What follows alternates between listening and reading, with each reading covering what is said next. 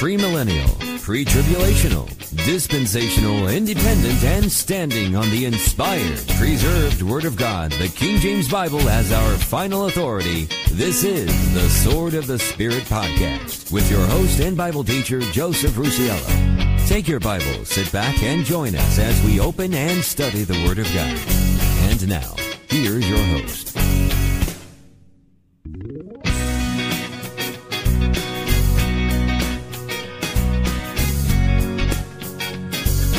Hey folks, welcome to the Sword of the Spirit podcast. This is Joe Rusiello, and it is great to be with you once again as we open up and study the precious Word of God, your King James Bible. And you know, folks, my prayer for you today is the same as it is every day, and that is wherever you are, whenever you are, and on whatever platform it is you find yourself listening to us on, that you also find yourself in the grace and in the mercy of our Lord and Savior, the Lord Jesus Christ. Welcome to Thursday night Bible study here at the Sword of the Spirit podcast. We have a really good study that we're getting into tonight. We're continuing on with the 5 T's, 1st and 2nd Thessalonians, 1st and 2nd Timothy, and Titus, by moving into the book of 1st Timothy. And we'll be getting into chapter 1 in just a few minutes. We do have a few little housekeeping things that we need to do before we get to the study. So with that said, I'm going to ask you to do 2 things. First of all, would you please visit our website, swordofthespiritpodcast.com, and once you get over there, visit our contact section, and why don't you send us off a message. Let us know whatever's on your heart, whatever's on your mind, any questions, comments, concerns, whatever it is. Just click that button and send us off a message. But if you don't like to use the web forms, and I don't blame you, I really don't like to use them either, but if you don't like to use them, we set up an email address so you can email me directly, and that's info@swordofthespiritpodcast.com. That's info@swordofthespiritpodcast.com. Also, while you're on the website, if you would, please look for that Support This Podcast button. And of course, if you've been praying about this and the Lord leads you to do so, and these podcasts and these live shows have been any kind of a blessing to you, and you'd like to be a part of this ministry, would you please consider a monthly contribution? You can set up that monthly contribution for 99 cents a month, $4.99 a month, or $9.99 a month. I know the economy is kind of hard on everybody, and if you can't do that on a recurring basis, if you wanted to contribute just a one-time contribution, you can do that also by clicking the Waygiver button, which is also on the website. And Waygiver is a great little site. It's a Christian crowdfunding site similar to a GoFundMe, but like I said, it's a Christian-based operation. And with that, you could contribute. You can put your name. You could do it anonymously. You can contribute any amount that you feel you can. So, folks, if the Lord leads you to do it, and these have been a blessing to you, and you want to be a part of this ministry, pray about it and contribute. And if you do, I would really, really be thankful for it. Because, you know, folks, the money that we do bring in, we do have some supporters already, and I'm very thankful for that, and we'll get to that in a second. But the money that does come in, we're holding on to that, and we're trying to build up to where we can purchase cases of Bibles that we can give away. At my regular job, I've kind of become known as the Bible guy. You know, people that are looking for a King James Bible, they'll come to me, and I'll do my dead level best to get them a Bible. And I get them the best one I can possibly get. I get them a Ruckman Reference Bible, which is a study Bible that was put out by Dr. Peter Ruckman, and is probably one of the best study Bibles on the market. Written by, the notes anyway, were written by probably the single best Bible teacher of the 20th century. So those are the Bibles that I'm trying to get. So, folks, if you can contribute to that ministry, that would be tremendous blessing for me, and I would really be thankful for it. And of course, you know, I want to say thank you to everybody that already contributes to us, whether it's by prayer. Your prayers are so important. I covet your prayers, and those prayers, God answers them. Amen. God answers them. All right, so I want to say thank you, first of all, to you guys. And then I want to say thank you, of course, to all of you who support us financially. And again, those finances that you do contribute, I mean, they're going to some really great things, and we're planning to do a lot of wonderful things with it. And of course, I want to thank all of our listeners, every single one of you that tune in regularly, that download, don't miss an episode. Thank you. Thank you so much. And of course, more importantly than any of it, I want to thank God for this tremendous blessing that He has given me to be able to sit here behind this microphone, open up the Word of God, share what I learned and what I've gleaned from it with you. And it's just a tremendous blessing, and it's a tremendous ministry that the Lord has given me, and I'm so incredibly thankful for it. So, folks, keep tuning in, keep listening, and send me over some messages. Let me know how we're doing and any questions or comments. So, folks, we also want to welcome, once again, I mentioned it last week, so I again want to welcome the folks that are listening to us right now on the Contra Radio Network, which can be heard on Stitcher, iTunes, and TuneIn Radio. So really thankful and happy to be there, and you guys are welcome to the show, welcome to the family, and jump right on in. We also want to mention Good Pods. Okay, now I'm not getting paid by Good Pods to talk about them at all, but if there's anybody listening from Good Pods, info@swordofthespiritpodcast.com. But Good Pods is a great app. I love it. I really do. It's a great service. And what I like about it is very simply that it's a community. And through this community, I have had some interaction with some really talented podcasters and show hosts. And the ability to interact with the folks that listen has just been unbelievable, and I thank every single one of you for your comments on and through Good Pods. So if you don't have a Good Pods account, I would really suggest that you get it. It's free, and once you've gotten your account, make sure that the Sword of the Spirit podcast is the first one that you follow and that you subscribe to, okay? So go get yourself a Good Pods account. It's a great app, and I think you're really going to like it. And then also, while you're subscribing to the Sword of the Spirit podcast on Good Pods, look for our upcoming political podcast, the Mighty Righty podcast, which will be coming sometime in November of 2022. So we already have our space reserved on Good Pods, so you can head on over there. You can subscribe to that as well. Check out the introductory episode that we did. It's only about 5 minutes. And just make sure that you review it. 5 stars, make a comment, whatever it might be. Get that algorithm going. See, folks, the more that you comment and the more that you rate the episodes that we're doing, the Bible says we're doing, it boosts our algorithm. It keeps us on top of the searches so that when people are looking for a good Bible study, this is one of the first ones that pop up. So it's so important, folks. If you can do that, just please, if it's worthy of a 5-star, give it. Okay, I'd appreciate that. Now, folks, if you're in the Eagle Pass area and you're looking for a good King James Bible-believing and Bible-teaching church, would you please consider visiting First Baptist Church of Eagle Pass? First Baptist Church of Eagle Pass meets at 664 North Monroe. Sunday school hour starts at 10 a.m. 11 a.m. is the worship service. 6 p.m. is the evening Bible study. And then on Wednesday night, we have a Wednesday night Bible study and prayer meeting, which starts at 7 p.m. For more information, just visit the church's Facebook page. All you need to do is just log into Facebook, search for First Baptist Church of Eagle Pass, and then once you're there, you'll find lots of helpful information and, of course, also episodes of this podcast as well. And we're very thankful to Pastor John Monk for allowing us to post our podcast episodes up on the church's Facebook page.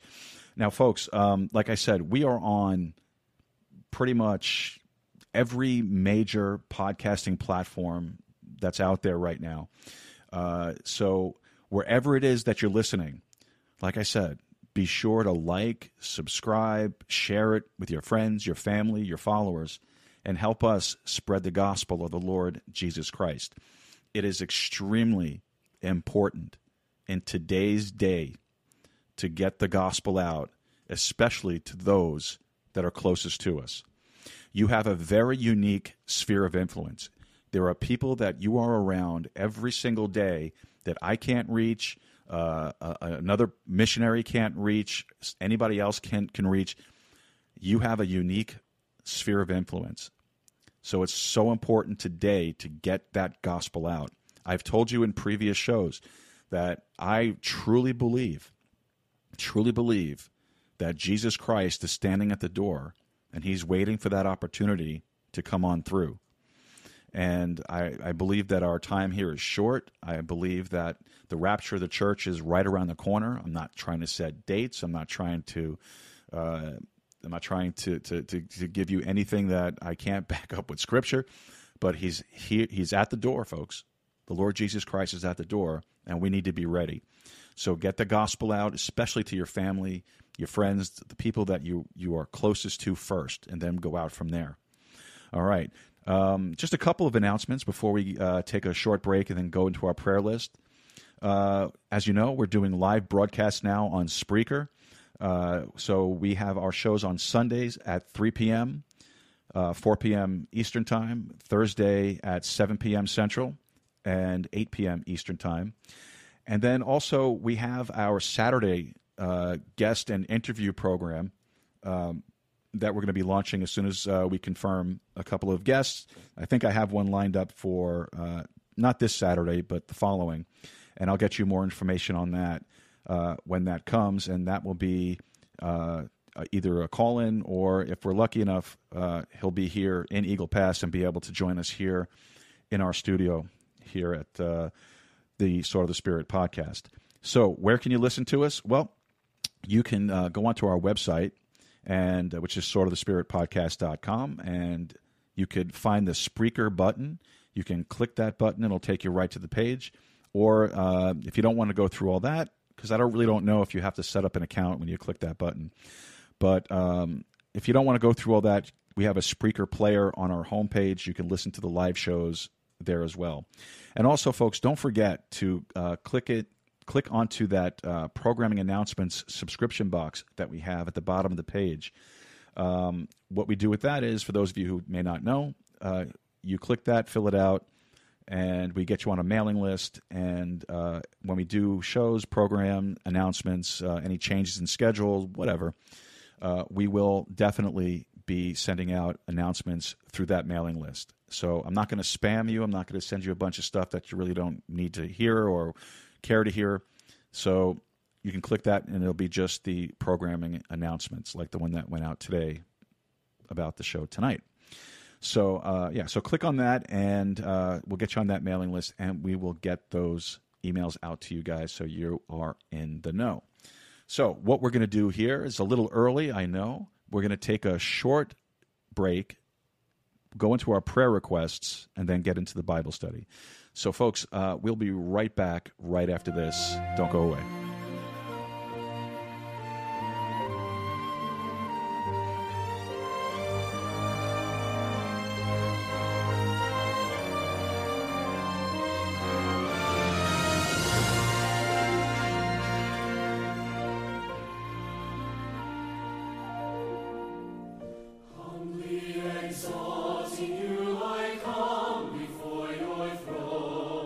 Rejoicing in your presence.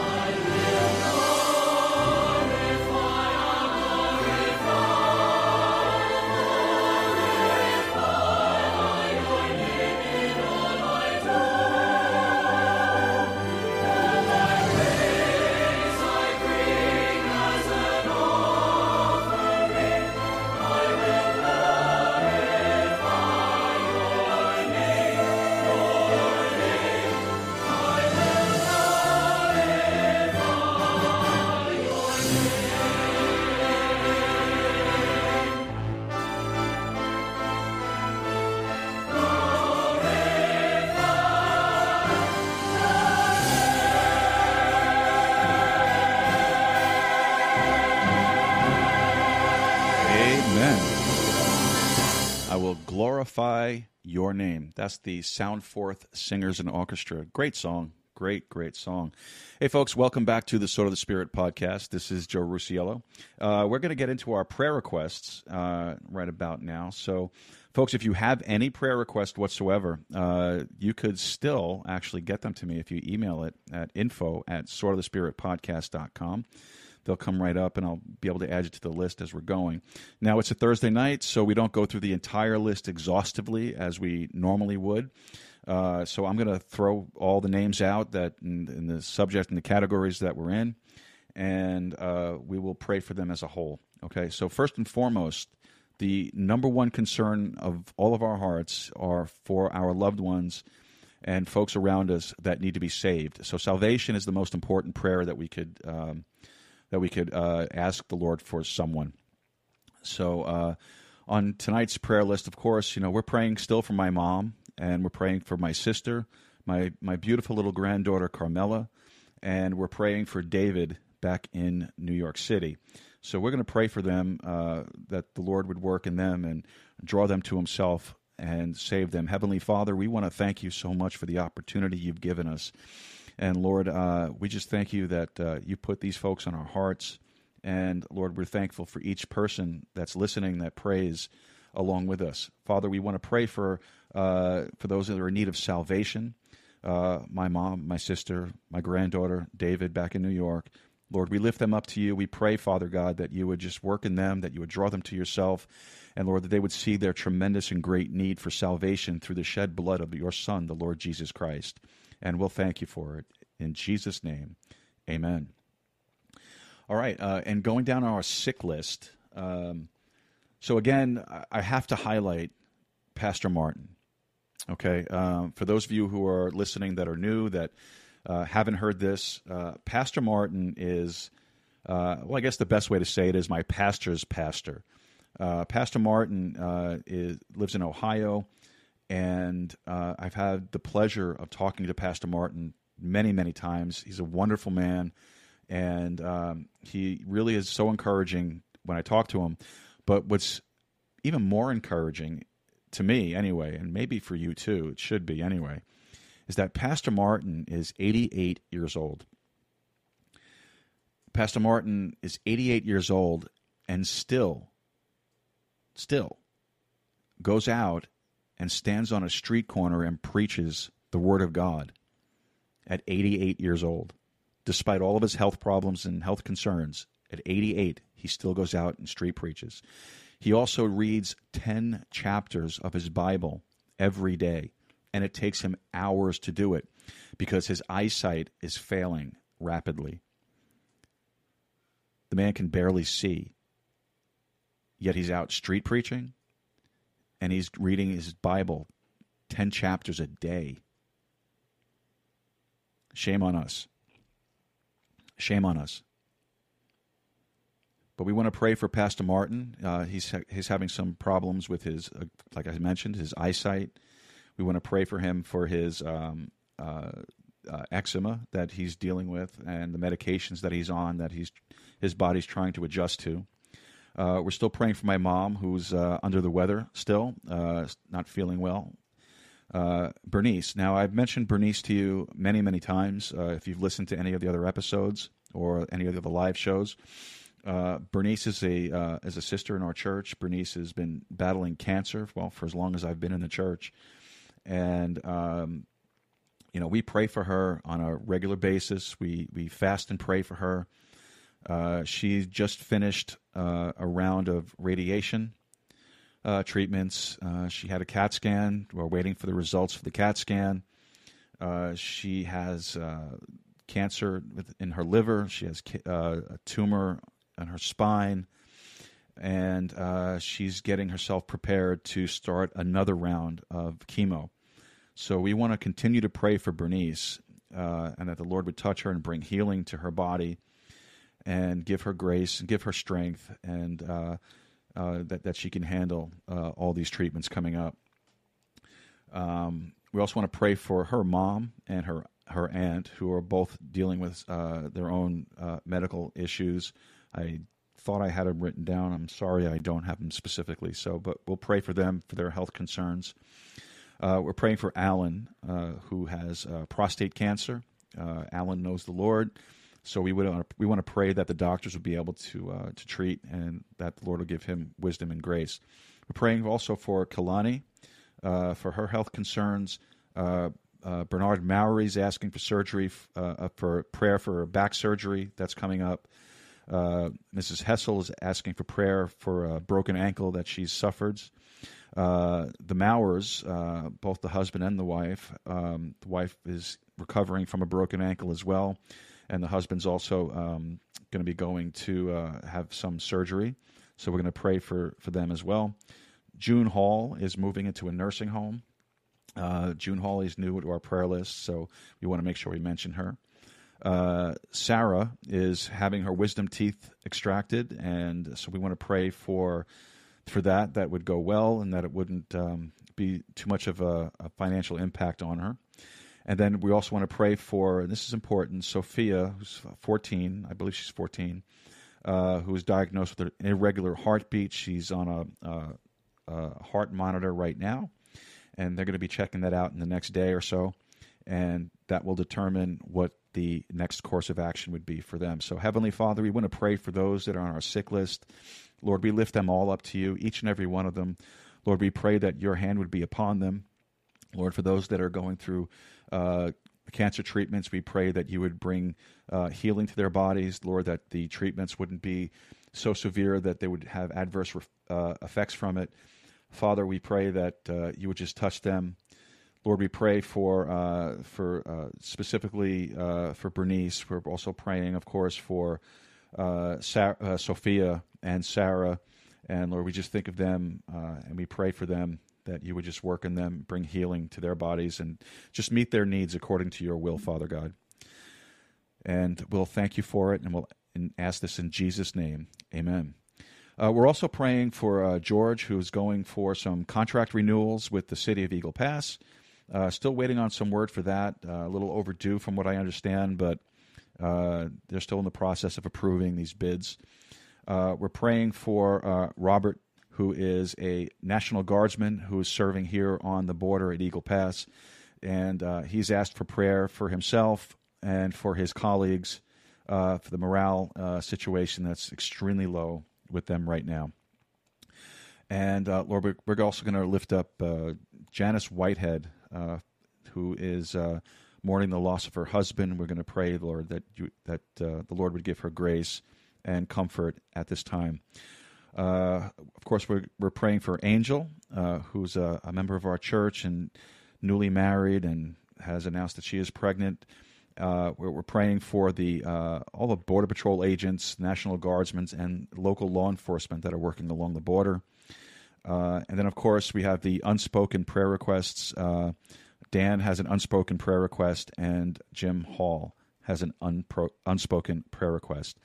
So, Heavenly Father, we want to pray for those. We want to pray for George for the bids for the contracts. We want to pray for Robert for his service on the border here, and for the morale for himself, for his colleagues, everyone that he works with. Father, we pray that you would just hedge them, protect them, and just give them what they need, the abilities they need to perform the duties that you've laid out before them.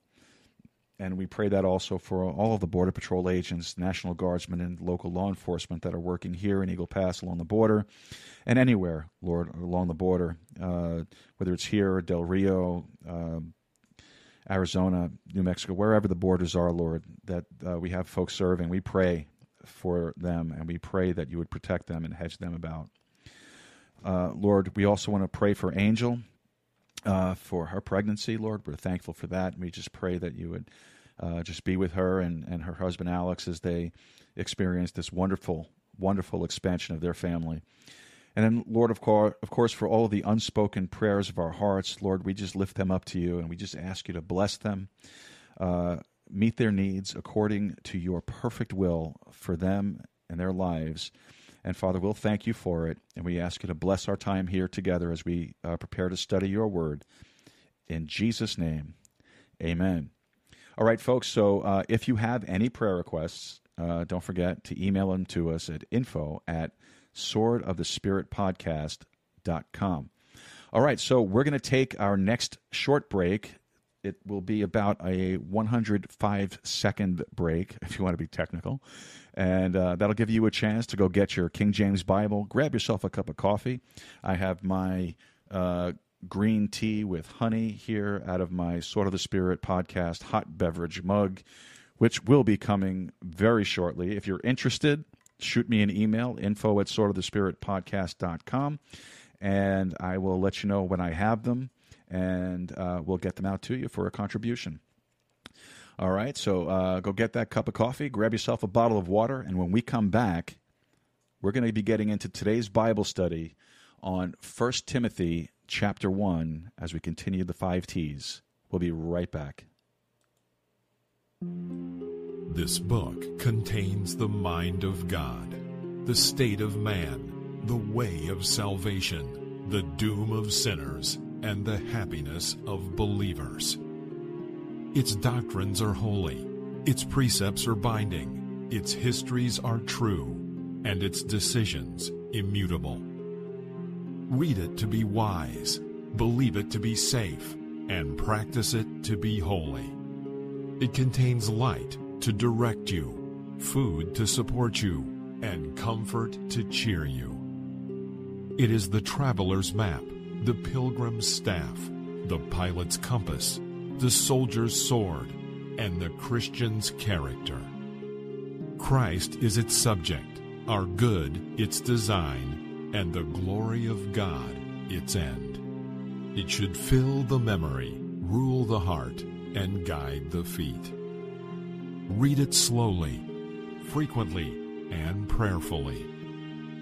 It is given to you in life, will be open in the judgment, and be remembered forever. It involves the highest responsibility, rewards the greatest labor, and condemns all who trifle with its holy precepts.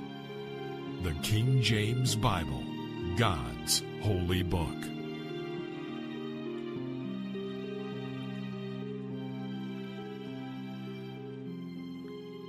Hey folks, welcome back to the Sword of the Spirit podcast. This is Joe Rusiello.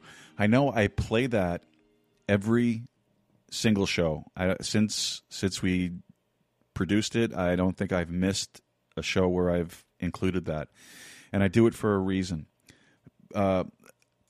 especially where I do it in the broadcast. And it's because, for me at least, it helps me to focus on the importance of our Bible. Having the right Bible is so incredibly important. And I trust that you have your King James Bible.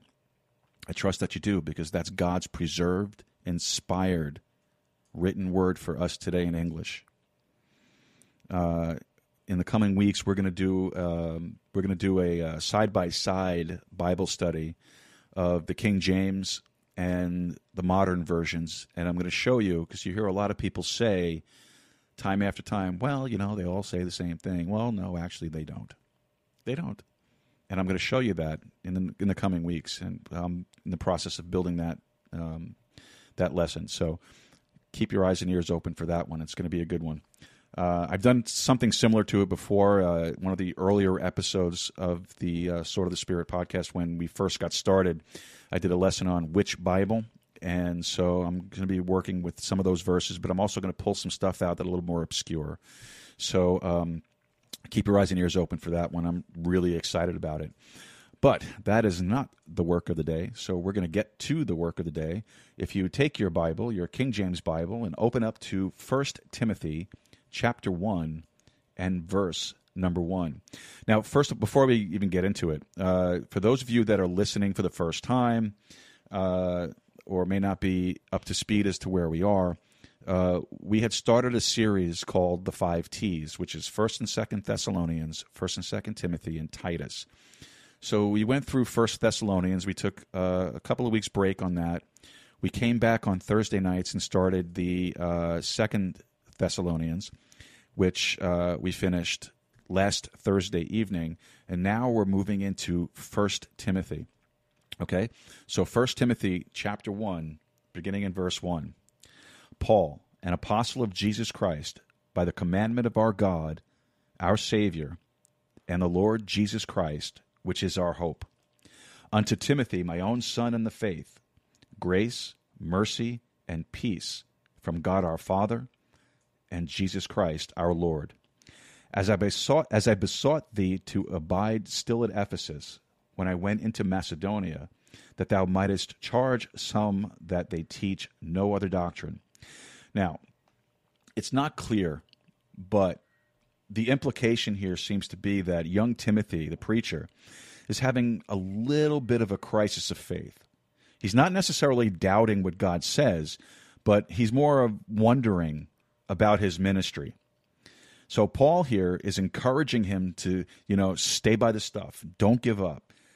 Teach. You need to be there. You need to be on the job. You need to be at your post. You need to be teaching so that nobody else can creep in and start bringing in and teaching bad doctrine. All right, bad doctrine has always been a problem, always. And it obviously must have been a problem clear back in the apostolic days because Paul periodically warns about it. Timothy, I'm sure just like any other preacher, at one point said to himself, do I really want to do this? I'm tired. Do I really want to fight the fight? Virtually every pastor that I've known over the 23 years that I've been saved has gone through those kind of dark valleys of doubt, and they ask if there's something else that they could or should do. And they do that because the burdens, sometimes get heavy. Especially if you have adversaries out there that are kind of creeping around and they weave their way in and they're constantly causing difficulties or problems.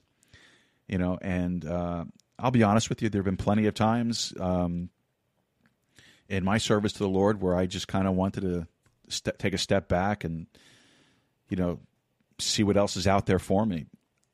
And there have been times where I have stepped back. And the problem is, if you want to call it a problem, is that the Lord, He puts, when you have the Word of God in your heart, it's like a fire that just won't go out. And even though I stepped away, that fire was still there. And I couldn't step away, not for long. And He drew me back in. So, and there have been times, in this podcast and starting it and, problems and things that came up that kind of made me want to run away from it a little bit. But, but bless God, no, He wouldn't let me. He wouldn't let me. Not at all. So doctrine's a problem. Doctrine, it can be bad doctrine. It can be a very, very bad problem. And there really is no greater difficulty than dealing with bad doctrine in a lot of ways. And so you might be asking, well, why is that? Why is doctrine, why could that be a problem? Well, because people get sucked up into it. That's why. And then you feel like you're constantly trying to undo what someone else is falsely doing. When I was an AP, I was there a few times when our senior pastor had to tell someone to go find a church more compatible with the doctrine that they were propagating. You'll be happy, I'll be happy, everybody else will be happy. Good doctrine is absolutely critical for people to grow in grace. And see, Paul was concerned that young Timothy here, he doesn't want to see young Timothy fall by the wayside. He wants to see young Timothy continue to teach sound doctrine. All right, verse 4. Neither give heed to fables and endless genealogies, which minister questions, rather than godly edifying, which is in faith, so do. Now the end of the commandment is charity out of a pure heart, and of a good conscience, and of a faith unfeigned, from which some, having swerved, have turned aside unto vain jangling. So one of the bad doctrine elements that had kind of crept in and would continue to threaten the body of Christ was all of this emphasis on genealogies. The Hebrews have done that. That may not be too familiar to you, but the Hebrews were very heavy into trying to figure out, what tribe they were connected with and so forth. But there isn't a Jew today, though, that knows what tribe he's out of. Well, why is that? Well, because all those records are long lost. Long lost. When Nebuchadnezzar overran Jerusalem, and then Titus did it again in AD 70, so those records were destroyed. They were lost. So they don't know if they're a Levite or if they're from the tribe of Manasseh or if they're from Judah or Ephraim. But you know something? God knows. God knows. Now, Paul knew that he was from the tribe of Benjamin because he said so. But how did he know that? Well, who told him that? Well, God told him. God told him. That's how he knew. The Lord knows, and the Lord thinks it's important, and here's why. Because in the tribulation, all right, he's going to call 12,000 young Jewish men from each of the 12 tribes to be 144,000 witnesses. So the Lord knows who they're going to be. The Lord knows who they are, even though they themselves don't know who they are. But the Lord has it all figured out, and he's got their names all figured out. But when people get hung up on that stuff, it causes a lot of problems. It can cause a lot of division. Who else, though, in contemporary times gets hung up on genealogies? Do you know? Well, the Mormons, believe it or not. The Mormons do. If you go over to Salt Lake City, you can actually have them do a genealogical survey of your whole family and background.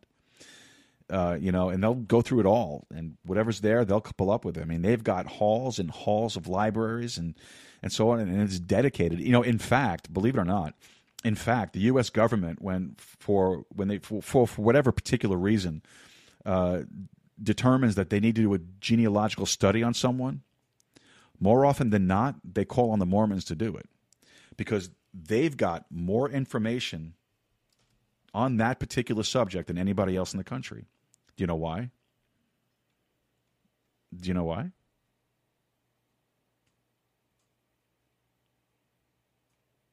Well, I'll tell you why. Because they get baptized, right? They get baptized for the dead. What they do is, I was trying to find a better way to say it.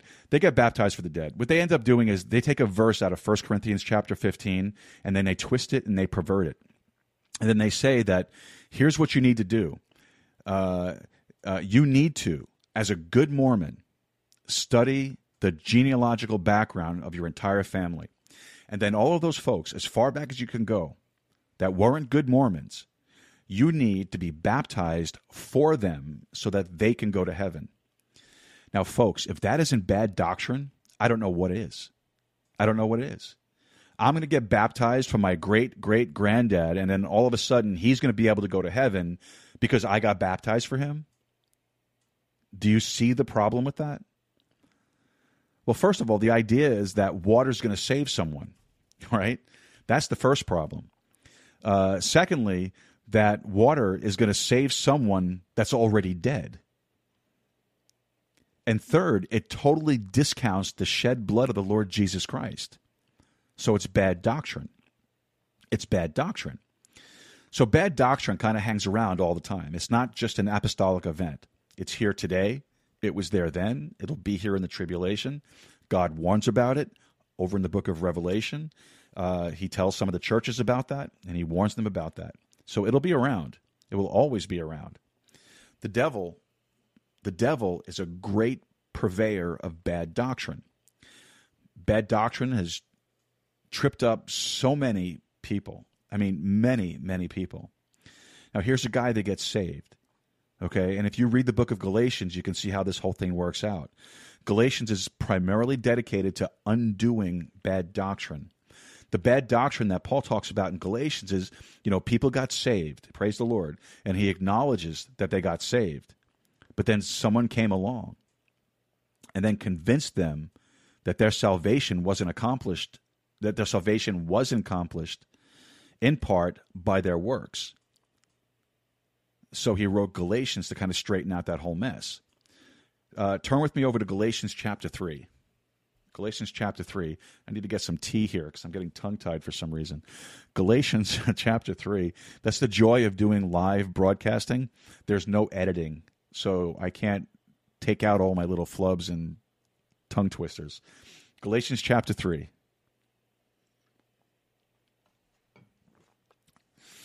Oh, that's so good. Galatians chapter 3 and verse 1. O foolish Galatians, who hath bewitched you that ye should not obey the truth, before whose eyes Jesus Christ hath been evidently set forth, crucified among you? This only would I learn of you. Received ye the Spirit by the work of the law, or by the hearing of faith? Are ye so foolish? Having begun on the Spirit, are ye now made perfect by the flesh?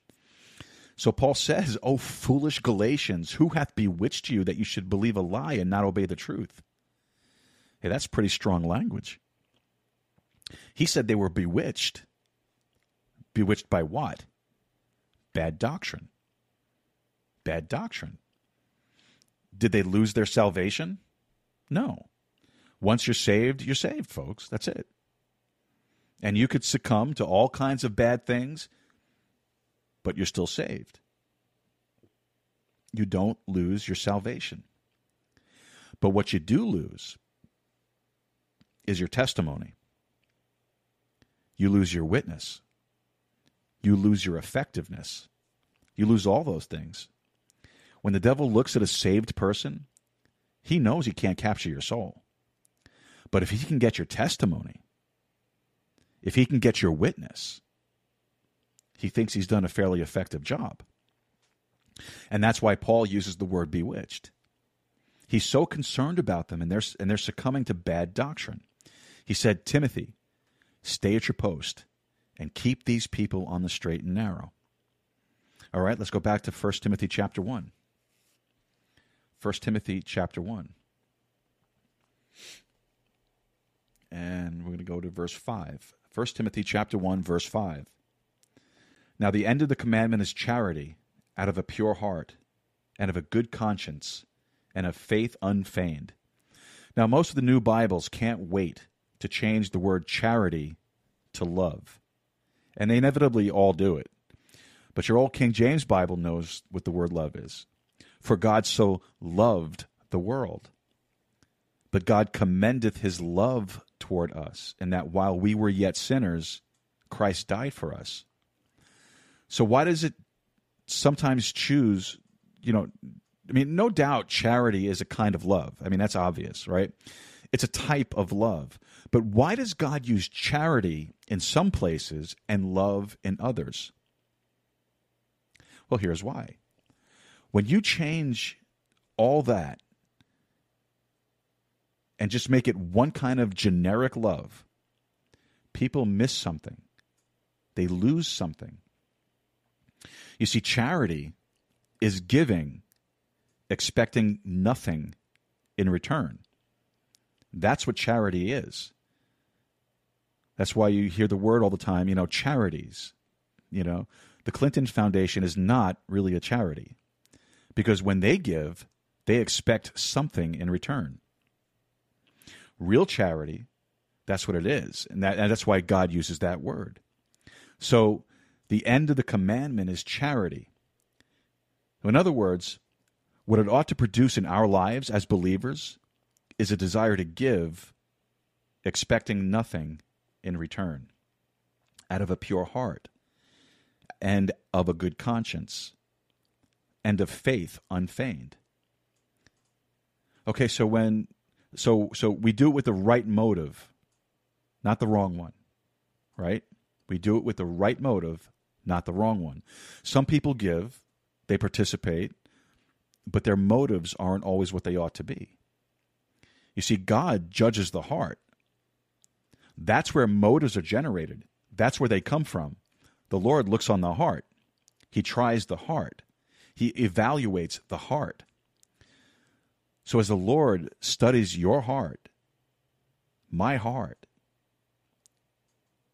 he asks, is the motive right? He wants the motive to be right. Verse 6, from which some, having swerved, have turned aside unto vain jangling. Now, some folks have criticized your book again because of the word jangling. You know, that's just an old, archaic word. And I was thinking about that, and then all of a sudden it hit me. You know, back in the 50s, or was it the 60s maybe, you know, there was a guy that wrote a song called, what, Mr. Bojangles? Do you remember that? And I think we still use the word. Do you know what jangling is? It's just noise. That's all it is.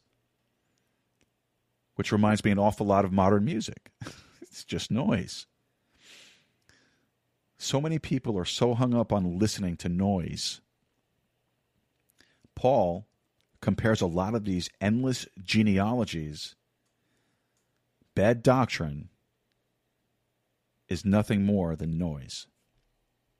Verse 7, desiring to be teachers of the law and understanding neither what they say nor whereof they affirm. But we know that the law is good if a man use it lawfully. Okay, so there are some people in the scope of bad doctrine that attempt to utilize the law, and anytime we call and anytime we call that legalism or we call that a legalist, when doctrine gravitates to legalism, it's always for a singular purpose. If you really look at it, and you know what that purpose is? You know what that purpose is? It's basically to keep people under control. To keep the ecclesiastical thumb on the parishioners. You must do what we tell you to do in order to be saved, or in order to be kept, or in order to be considered a good Christian, or a good member, or whatever it is that they want. So forever, from the time of Galatians going forward, there have been people that have fallen back onto the law to dominate and control people's lives. My attitude is, and I believe it's a biblically based attitude, my attitude is, it's not my job. It's not your pastor's job. My job is simply to declare the truth, to preach the truth, teach the truth. And your job is to do with it what you will. And you know whose job it is to keep a thumb on you? The Holy Spirit. That's his job. That's not my job. That's not your pastor's job. And honestly, praise the Lord, I don't want that job. That's a tough job. How about verse 9? Knowing this, that the law is not made for a righteous man, but for the lawless and disobedient, for the ungodly and for sinners, for unholy and profane, for murderers of fathers and murderers of mothers, for manslayers, for whoremongers, for them that defile themselves with mankind, for men stealers, for liars, for perjured persons, and if there be any other thing that is contrary to what? Sound doctrine. Now that's quite a list that he runs out, right? And I think he covers just about everything right there. Just about any sin that could somehow be funneled into a list, it's on that list. Now, what Paul's saying is this. Do you know why we pay attention to the law? We know that the law is good if a man use it lawfully. All right, Joe, what does that mean? Well, what he's talking about is the purpose of the law in the New Testament dispensation that you and I live in is to convince and to convict sinners that they're violators of the law and consequently they're sinners in great jeopardy. That's what we use the law for. We don't use the law to keep a big hammer over the believers' lives. We use the law to convince people of their sin. Now, I remember one of the first times I preached at the church back in New York. We had about 30 more people than we usually do, folks who had drifted away for whatever reason. They all came to hear the new guy preach, And I was up there on the platform with our senior pastor, and he leaned over to me and he said very quietly, but very sternly, "Let him have it." Well, I stood up at the pulpit shaking, knees banging, And I stood up at that pulpit and I said to myself that instead of what I planned to preach, I was just going to run out the 10 commandments and briefly explain each one of those commandments. Man, I'm going to tell you something. By the time I got to commandment number 5, It was so quiet in there. You can hear the stomach growling from the guy that was sitting in the last row. You know, you could just sense the Holy Spirit was using the law to convict them of sin. They all knew in their heart of hearts that they had violated every single one of them. They knew it, one way or the other. So that's what we use the law for, to convince. And then the Holy Spirit convicts of sin so that folks come to Christ. All right, verse 11. According to the glorious gospel of the blessed God, which was committed to my trust. So the gospel that we preach was committed to the trust of the Apostle Paul, and then he, in turn, communicated it to us. In Galatians, he calls it my gospel. Well, why is that important? Because the gospel that we preach is not the same as other gospels in the Bible. Okay? You go to the book of Revelation, angels are preaching an everlasting gospel.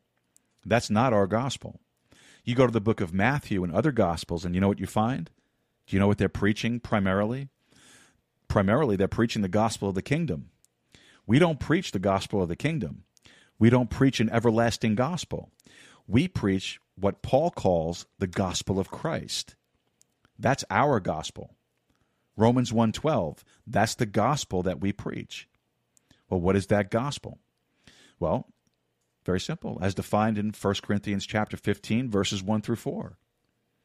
The message of the death, burial, and resurrection of the Lord Jesus Christ. That's the gospel that we preach. Now, after you and I are raptured, and this is a sidebar, all right, you folks are smart, you'll get this.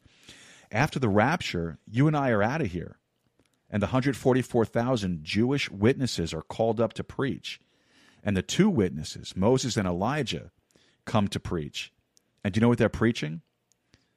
Well, they're preaching what Jesus taught about in the Sermon on the Mount. They're preaching the gospel of the kingdom. You see, it was preached early on in the ministry of John the Baptist and Jesus. Then it was kind of put on the back burner of the stove. Well, why? Because the Jew, to whom that gospel was primarily intended for, rejected Jesus Christ, didn't they? They rejected his message. They rejected his ability to save them. They rejected his messiahship. So consequently, Paul said, finally, under the inspiration of the Holy Spirit, I'm going to the Gentiles. So off he went to the Gentiles. Folks, that's us. But when the rapture takes place and the body of Christ leaves, God takes that gospel of the kingdom that sits in the big pot on the back burner, and then he brings it right back up to the front burner of the stove, and he says, it's time to reinvigorate the gospel of our Father, which art in heaven, hallowed be thy name, thy kingdom come. Do you know what tribulation saints are going to be praying for? They're going to be praying for thy kingdom come. That's what they're going to be praying for. Lord, would you come? Well, we pray for the Lord to come too, but it's not the same coming. It's not the same one. We're praying for the rapture. They're praying for the second advent. That's what they're praying for. And that was just a sidebar, you know, and I kind of just have to run that out once in a while. And folks, before we continue on in 1 Timothy, we're going to take our last break, and then we'll get back to the study and wrap it all up. And we'll be back right after this.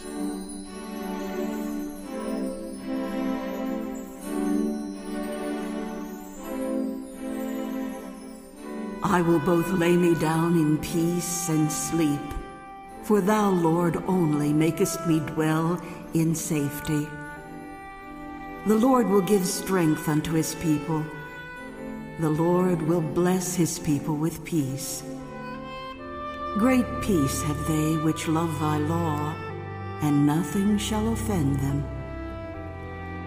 Thou wilt keep him in perfect peace, whose mind is stayed on thee, because he trusteth in thee. Peace I leave with you. My peace I give unto you. Not as the world giveth, give I unto you. Let not your heart be troubled, neither let it be afraid. These things I have spoken unto you, that in me ye might have peace. In the world ye shall have tribulation, but be of good cheer. I have overcome the world. Then said Jesus to them again, Peace be unto you. As my Father hath sent me, even so send I you. Therefore, being justified by faith, we have peace with God through our Lord Jesus Christ, by whom also we have access by faith into this grace wherein we stand, and rejoice in hope of the glory of God.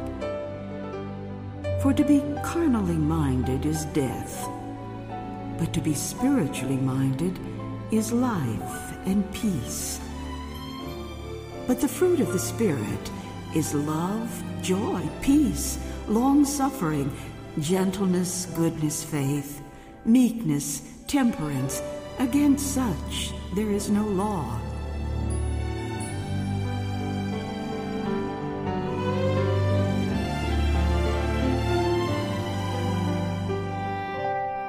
For the kingdom of God is not meat and drink, but righteousness and peace and joy in the Holy Ghost. For he that in these things serveth Christ is acceptable to God, and approved of men. Let us therefore follow after these things which make for peace, and things wherewith one may edify another. Now the God of hope fill you with all joy and peace in believing, that ye may abound in hope through the power of the Holy Ghost. Stand therefore, having your loins girt about with truth, and having on the breastplate of righteousness, and your feet shod with the preparation of the gospel of peace. Be careful for nothing, but in everything by prayer and supplication with thanksgiving, let your requests be made known unto God. And the peace of God, which passeth all understanding, shall keep your hearts and minds through Christ Jesus.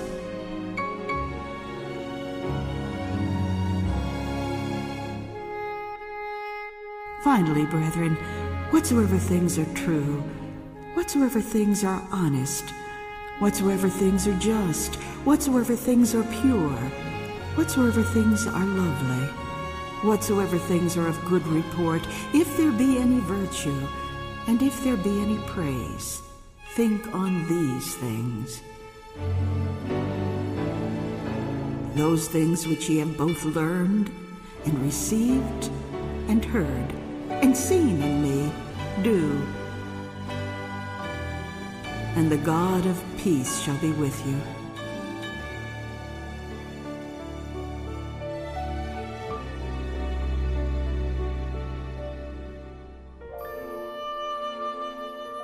And let the peace of God rule in your hearts, to the which also ye are called in one body. And be ye thankful. Now the Lord of peace himself give you peace always, by all means. The Lord be with you all.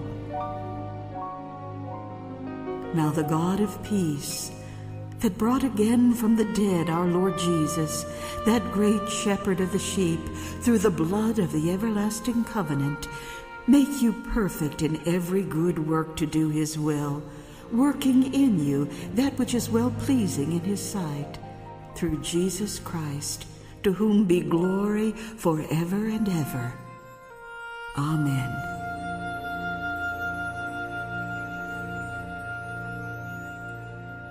Amen. Amen. Oh, that was great. I appreciated that. Meditations on God's peace. That's just wonderful. Folks, welcome back to the Sword of the Spirit podcast. This is Joe Rusciolo.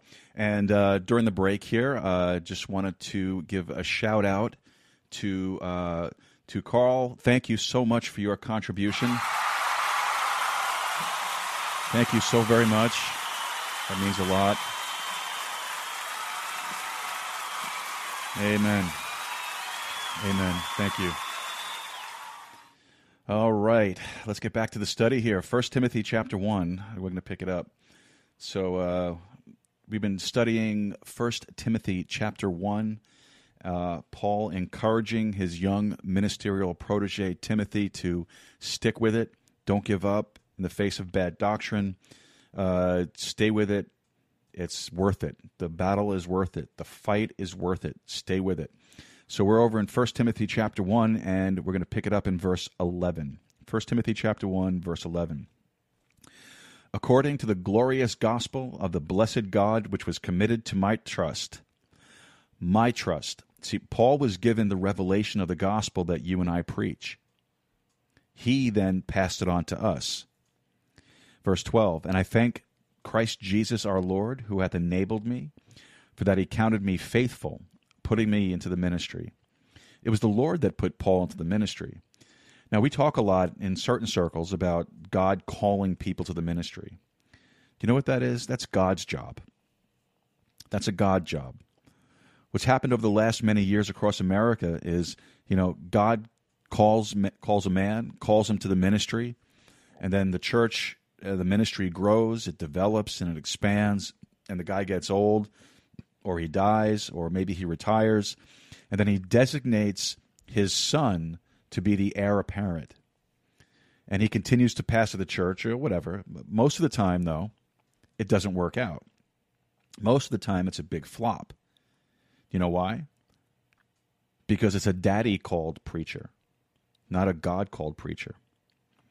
Now, you may be asking yourself, well, how do you know God has called you into the ministry? Well, you'll know. You'll know. Because what will end up happening is you'll come to the conclusion that you won't be happy doing anything else in life. And that was my situation that I alluded to earlier. There was a time that I stepped away, but I couldn't stay away because I wasn't happy doing anything else. So that's how you know. God reaches down in his omnipotence and his wisdom, and he taps certain people on the shoulder, and he says, I want you in a particular ministry. I appreciate, for example, a man like Franklin Graham. He's not attempted, of course he has the name, right? So he gets the name recognition, but he hasn't attempted to replicate his father's ministry, not even close to it. He's got an entirely different deal going on. But I believe it's what God called him to do. And I think the years have demonstrated that. He's doing what God called him to do. He's not trying to be another Billy Graham. There's only one of those. And it's typical, actually. It's typical to sit under a man's ministry for a few years and then you go out and try to be what he is. It doesn't work. It doesn't work. The man that I consider my mentor and teacher, one time he said, the natural tendency is to imitate preachers that you admire in your preaching style. And that's just natural. Everyone goes through that. I went through that.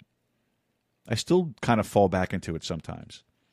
But you eventually have to come to a place where you come to terms with the fact that you are you. You are who you are. You're not anyone else. You have to learn to realize or utilize, rather, the tools that and the personality that God gave you. Just work at developing those tools. Just work at developing the tools that God has given you. And it takes a while. It takes a while. My teacher would say often that it takes about 10 years for a man in active practice to learn how to preach. Because it's not just the mechanics of it. It's not just the homiletics of it. It's not just understanding the apologetics of it, the hermeneutics of it, and all that kind of stuff. It's not that. You know what it is? It's understanding what God can do with you and how he can do it. Some people are really good with humor. Others aren't. If you're not, don't try it. All of your jokes will end up falling flat. Believe me, I've had many a joke end up like the coyote. Okay? Some of you will get that, some of you won't. And you see, that's my point. Some people are really good with humor and some aren't. So you see what I'm saying? Everybody has their own little DNA makeup, if you please. God called Paul into the ministry. Then he says, and this is actually wild, he says in verse 13, who was before a blasphemer and a persecutor and injurious, but I obtained mercy because I did it ignorantly in unbelief. And the grace of our Lord was exceeding abundant with faith and love, which is in Christ Jesus. Now later, Paul makes reference to the fact that young Timothy may be doubting himself because of his youth. So later on he says, let no man despise thy youth. And undoubtedly some of those doctrinal adversaries were older men that were giving Timothy some trouble. And so he very well could have been doubting himself and thinking that he should back off. I'm young. Maybe I should kind of fade off into the shadows for a little while, learn a little bit more, whatever. But Paul says, hey, hold on a second. Wait a minute. Look at what I was. I was a blasphemer. I encouraged the murder of believers. He said, and God used me and is using me. So if God can use someone like me, as absolutely morally destitute as I was, then certainly he can use you, Timothy. And that's the whole reason for the illustration, no doubt.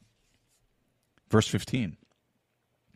This is a faithful saying and worthy of all acceptation, that Christ Jesus came into the world to save sinners, of whom I am chief. That's a great verse. I mean, that's a great verse. If you're like me and you like to highlight, underline, do it. Underline it, highlight it, memorize it. Wonderful, wonderful verse.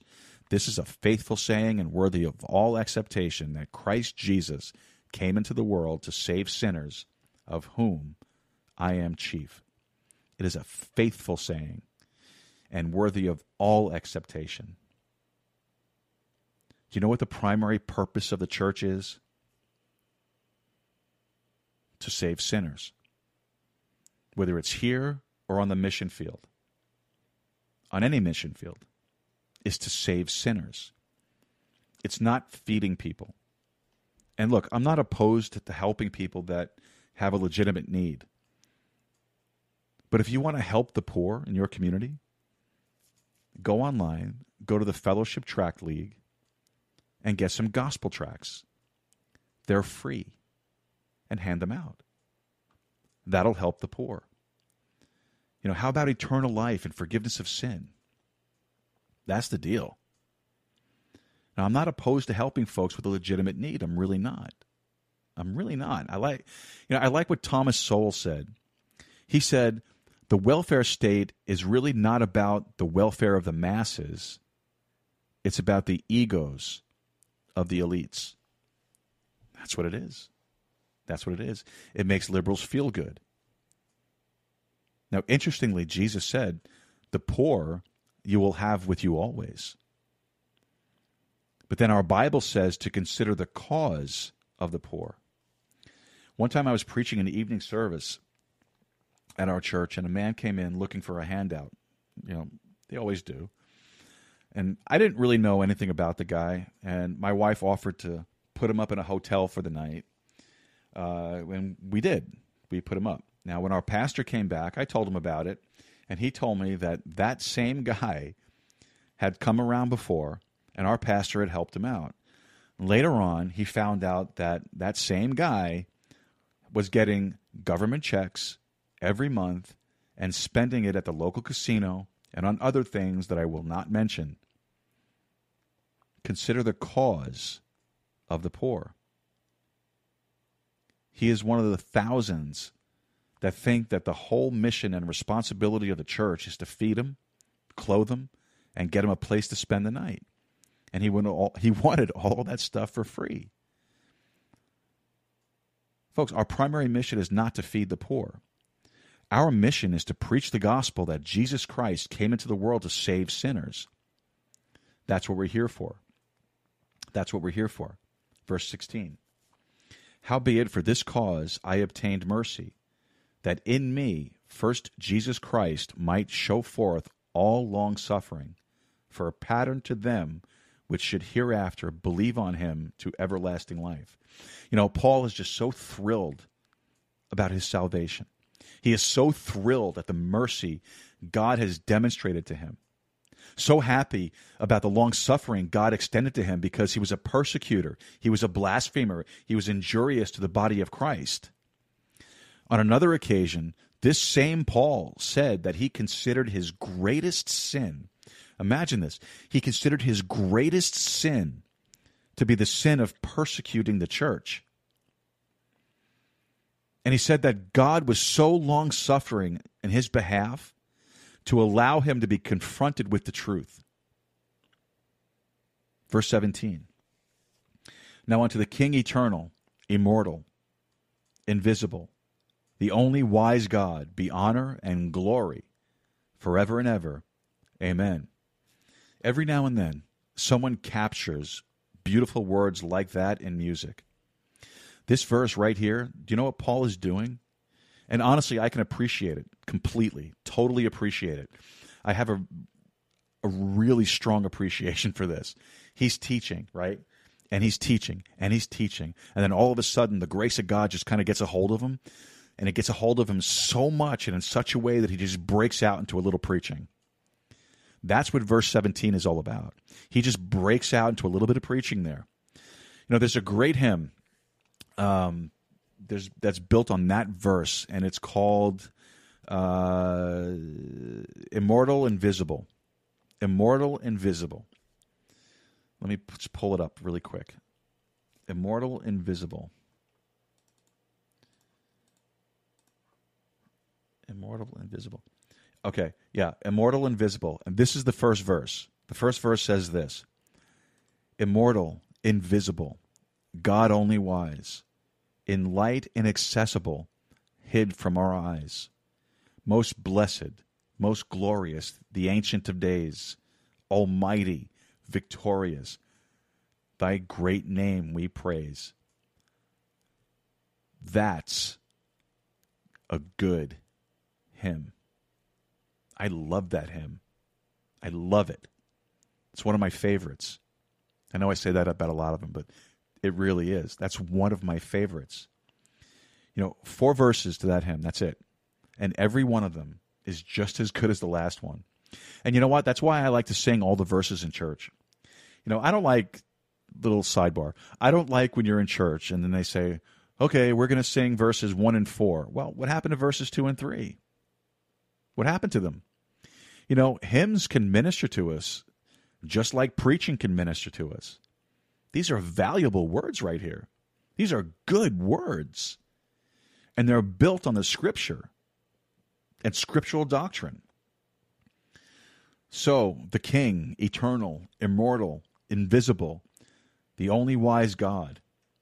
If you really understand and discern the difference, he just kind of quit teaching verse 16 and he broke out into a little preaching right there. He just couldn't contain himself. He's so overwhelmed with the mercy of God. I get it. I totally get it. Verse 18. This charge I commit unto thee, son Timothy, according to the prophecies which went before on thee, that thou by them mightest war a good warfare. So this is the same Paul that said we need to be like good soldiers. When you get over to 2 Timothy, and we will eventually, when you get over to 2 Timothy, he reminds Timothy of that again. And he says in chapter 2 and verse 3, actually take your Bible, turn over there. Let's go to 2 Timothy chapter 2 and verse 3. 2 Timothy chapter 2 verse 3. Thou therefore endure hardness as a good soldier of Jesus Christ. No man that warreth entangleth himself with the affairs of this life, that he may please him who hath chosen him to be a soldier. So he said, act like a soldier, behave like a soldier, that thou by them mightest war a good warfare. All right, we're going back over to 1 Timothy chapter 1, verse 19. Holding faith and a good conscience, which some, having put away concerning faith, have made shipwreck, of whom is Hymenaeus and Alexander, whom I have delivered unto Satan, that they may learn not to blaspheme. Wow. Wow. Delivered unto Satan. Well, that's pretty tough, no? When Paul talks about delivering them over to Satan, he's not talking about their soul. He's talking about their flesh. You know, it's possible for people to get so twisted and so perverted in their doctrine that the Lord just says, I'll just let the devil have them. Not their soul, but their flesh. Hymenaeus was teaching that the resurrection was already past. In effect, what he was teaching was what we would call amillennialism. So in other words, he said, any resurrection in the future is a spiritual one, not a physical one. And if you chase that down, that's exactly what this guy was preaching. He's perverting the resurrection. Now, folks, the resurrection is a cardinal doctrine of our faith. You know, if I die before the rapture, you know, they're going to bury me wherever. But here's the deal. As a believer, that's not the end of it. What we're waiting for is the resurrection of the body. You know, then some people come along and they pervert that whole doctrine. They steal that hope from some people. You know, when you're over in 1 Thessalonians, you remember we talked about it. Paul talks about the rapture, and he concludes that whole dialogue with talking about that's our hope. That's our hope. That's our hope. And so it is. And folks, we've come to the end of this study for today. Thank you so much for being here and for being part of it. Don't forget to head over to the swordofthespiritpodcast.com. Look for that subscription box at the bottom. Fill it out and get on our mailing list so you can get the programming announcements. Also, don't forget, if you're able to support this podcast, you could either do a monthly recurring contribution, or you could do a one-time contribution. So, folks, I want to say thank you so much for tuning in. Man, I look forward to seeing you guys again on Sunday, 3 o'clock Central, 4 o'clock Eastern, right here. May God bless you. Take care, and have a great day.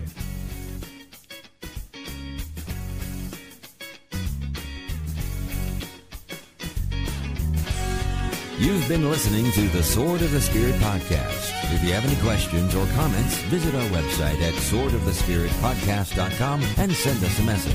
Or email us directly at info@swordofthespiritpodcast.com. Until next time, God bless you and good day.